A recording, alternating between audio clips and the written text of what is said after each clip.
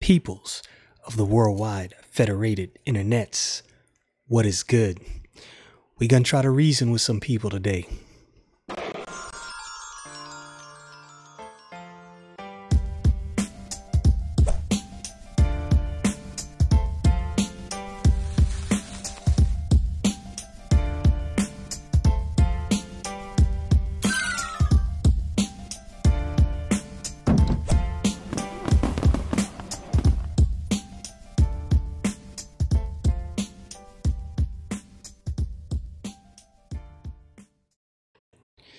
I want to get right to it today. I want to go over this verse that at the time I first read this verse, it was these two verses. They were very confusing.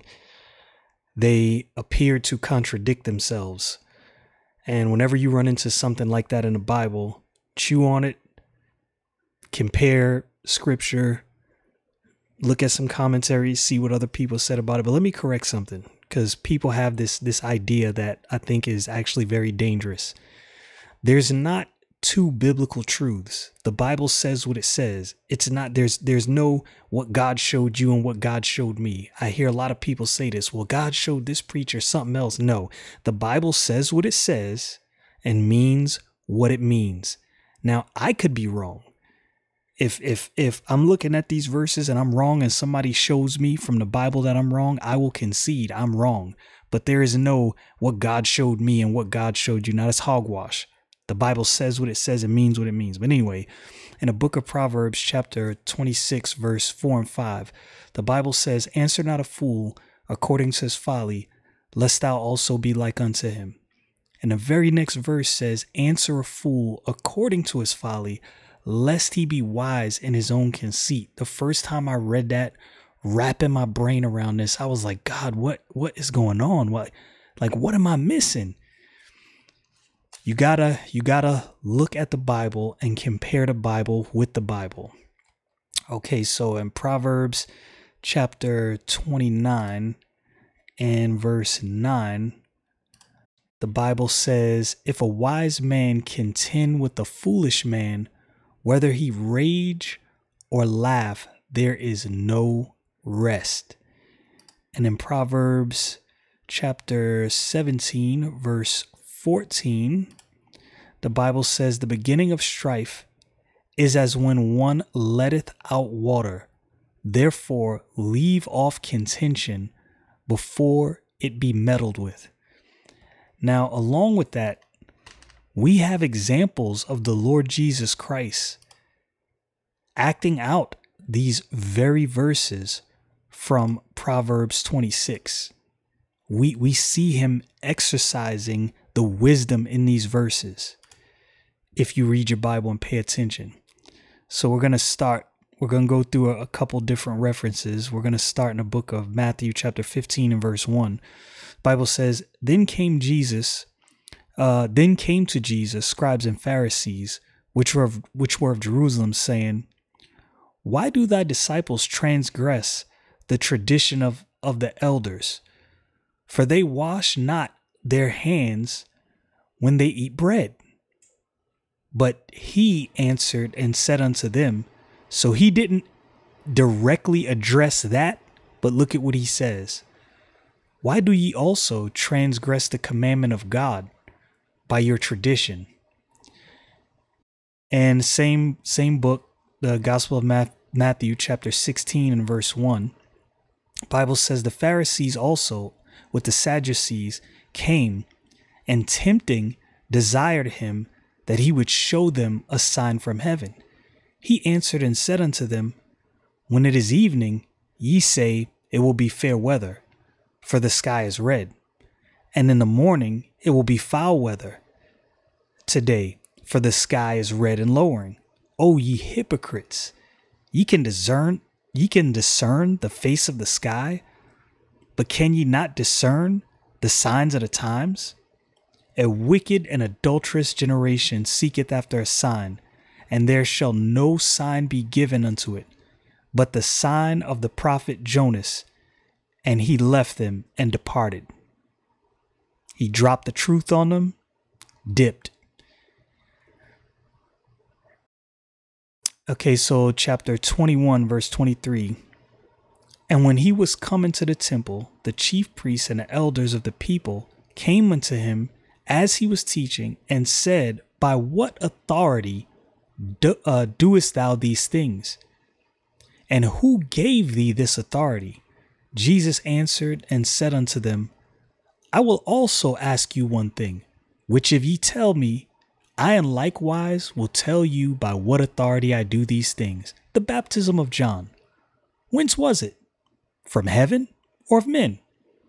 And they reasoned within themselves, saying, if we shall say from heaven, he will say unto us, why did ye not believe him? But if we shall say of men, we fear the people, for all hold John as a prophet. And they answered Jesus and said, we cannot tell. And he said unto them, neither tell I you by what authority I do these things. So why did I go over those verses? I want to reason with some people today, but I want you to understand something. I am not going to go back and forth in circular arguments with people. I'm going to practice what this Bible verse says. I am not going to answer a fool according to his folly, lest I be just like him. We're not going to go in circles. We're not going to do that. But I'm not going to allow you to just say something and walk away. I'm going to do the same thing. I'm going to drop truth on you unless in your own mind, in your own conceit, you think what you believe is wise, because it's not. So that's the nuance in these verses. And I hope I've explained that good enough for you. I hope I showed you what the Bible says and what these verses are getting at. So let's get to what I'm getting to. You riot, you loot, you destroy your neighborhood, whether you are the one who incited that or not. It's even more foolish if you allow somebody else to come into your neighborhood to incite looting, destroying people, businesses, and you follow suit. You can't be that naive. If it's that, think about this. If it is that easy to lead people by the nose, if it was as simple as some anarchist coming into your neighborhood, breaking some windows and going in and you following them, what do you think the news is doing to you? I want you to chew on that. But this is what I want to tell you. You go into your neighborhoods. Let's say you tear this country down. Let's say you tear this country to the ground. Do you think you're affecting the rich people? You think rich people don't have an escape?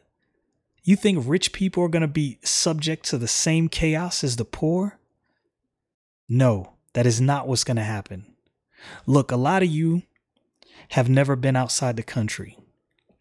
I have a long 22-year career. I'm not going to get into that.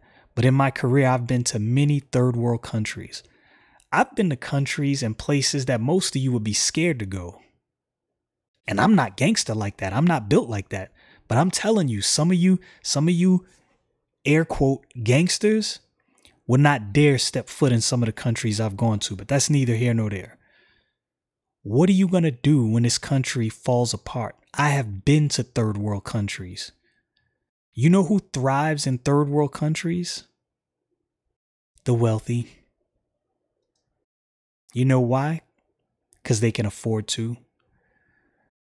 You know who's subject to the poverty, to the madness, to warlords? The poor. So let's say you achieve your air quotes goal and you tear this country down. Who do you think is going to be affected most by an unstable America? You thought the rich people was going to be affected by nobody. It's going to be you and your family. You, the ones who are out there looting, the ones who are out there tearing up your own neighborhoods. When you tear up your neighborhood, who's going to rebuild that neighborhood? Let me put this into perspective for you. Let's say I'm a business owner. Let's say I own Target. I'm watching what's going on. I'm watching people tear up these neighborhoods. I'm watching as stores are looted. I'm watching as I'm watching my profits walk out the door, because whether you like it or not, business is about profits. People want to make money. I'm watching as my profits walk out the door. You know what I say to myself if I'm the CEO of Target?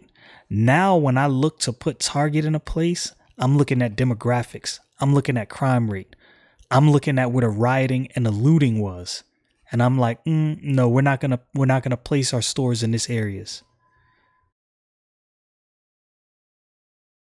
This is gonna work out one of two ways. Either you tear the country up and the rich people go their way and they still survive, and we have an unstable country full of warlords and warring factions, because that's the only thing that happens. I'm telling you, I've been to these third world countries. I know how this works. Unlike most of you that have been in the comfort of your homes your whole entire life, I have been to these countries where it is not like this. And you have no idea. You have no idea what you're asking for. So let's say you achieve that. You tear up the country. Well, now the country's tore up and unstable, and there's a bunch of warring factions and warlords.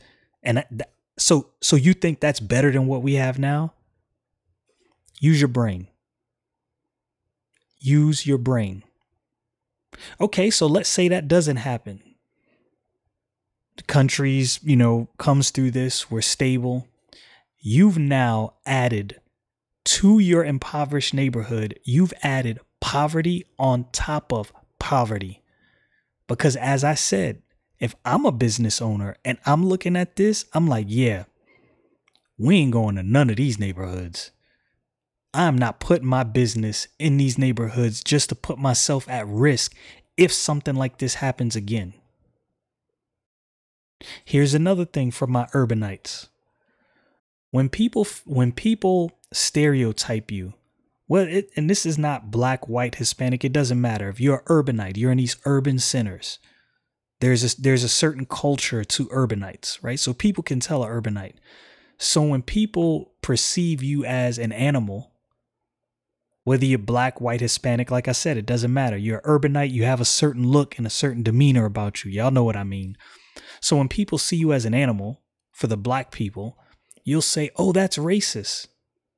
I'm telling you, I'm watching the news and I'm looking at this stuff. And as a black man, I'm like, these people are acting like animals. Now, I'm not saying that it's nothing but black people acting like animals. There's white people mixed in the crowd, too. There's Hispanic people. It's all racist. That's what I'm saying to urbanites, not just to black people, to urbanites. When the rest of the country, what you call, quote unquote, flyover country, sees you as animals, why do you think they see you that way? You think that's based on nothing? I'm trying to reason with you. I'm trying to reason with you so you can see that this is not the way. And for those of you who are, I'm all about liberty, all about liberty. I'm all about freedom. But let's think about this. There is citizens violating the rights of other citizens. Is this not what the government is for? To protect the rights of citizens? So to all you people screaming freedom, see, you scream freedom, but you don't know how this works. This is why we have a government, right? This is the true purpose of government. Protect our borders, international trade, and to keep people from infringing upon the rights of other people.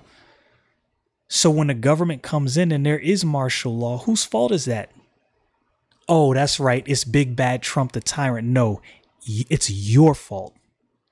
You brought this upon yourself. I'm trying to reason with people. That's my goal today, is to reason with you. Can we reason? Can there be some common sense? Can we find another way?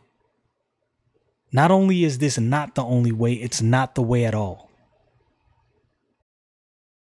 We need to do better. We need to think, or we are going to reap the rewards of this folly. And I don't think most people are prepared for that. You think about people in urban communities.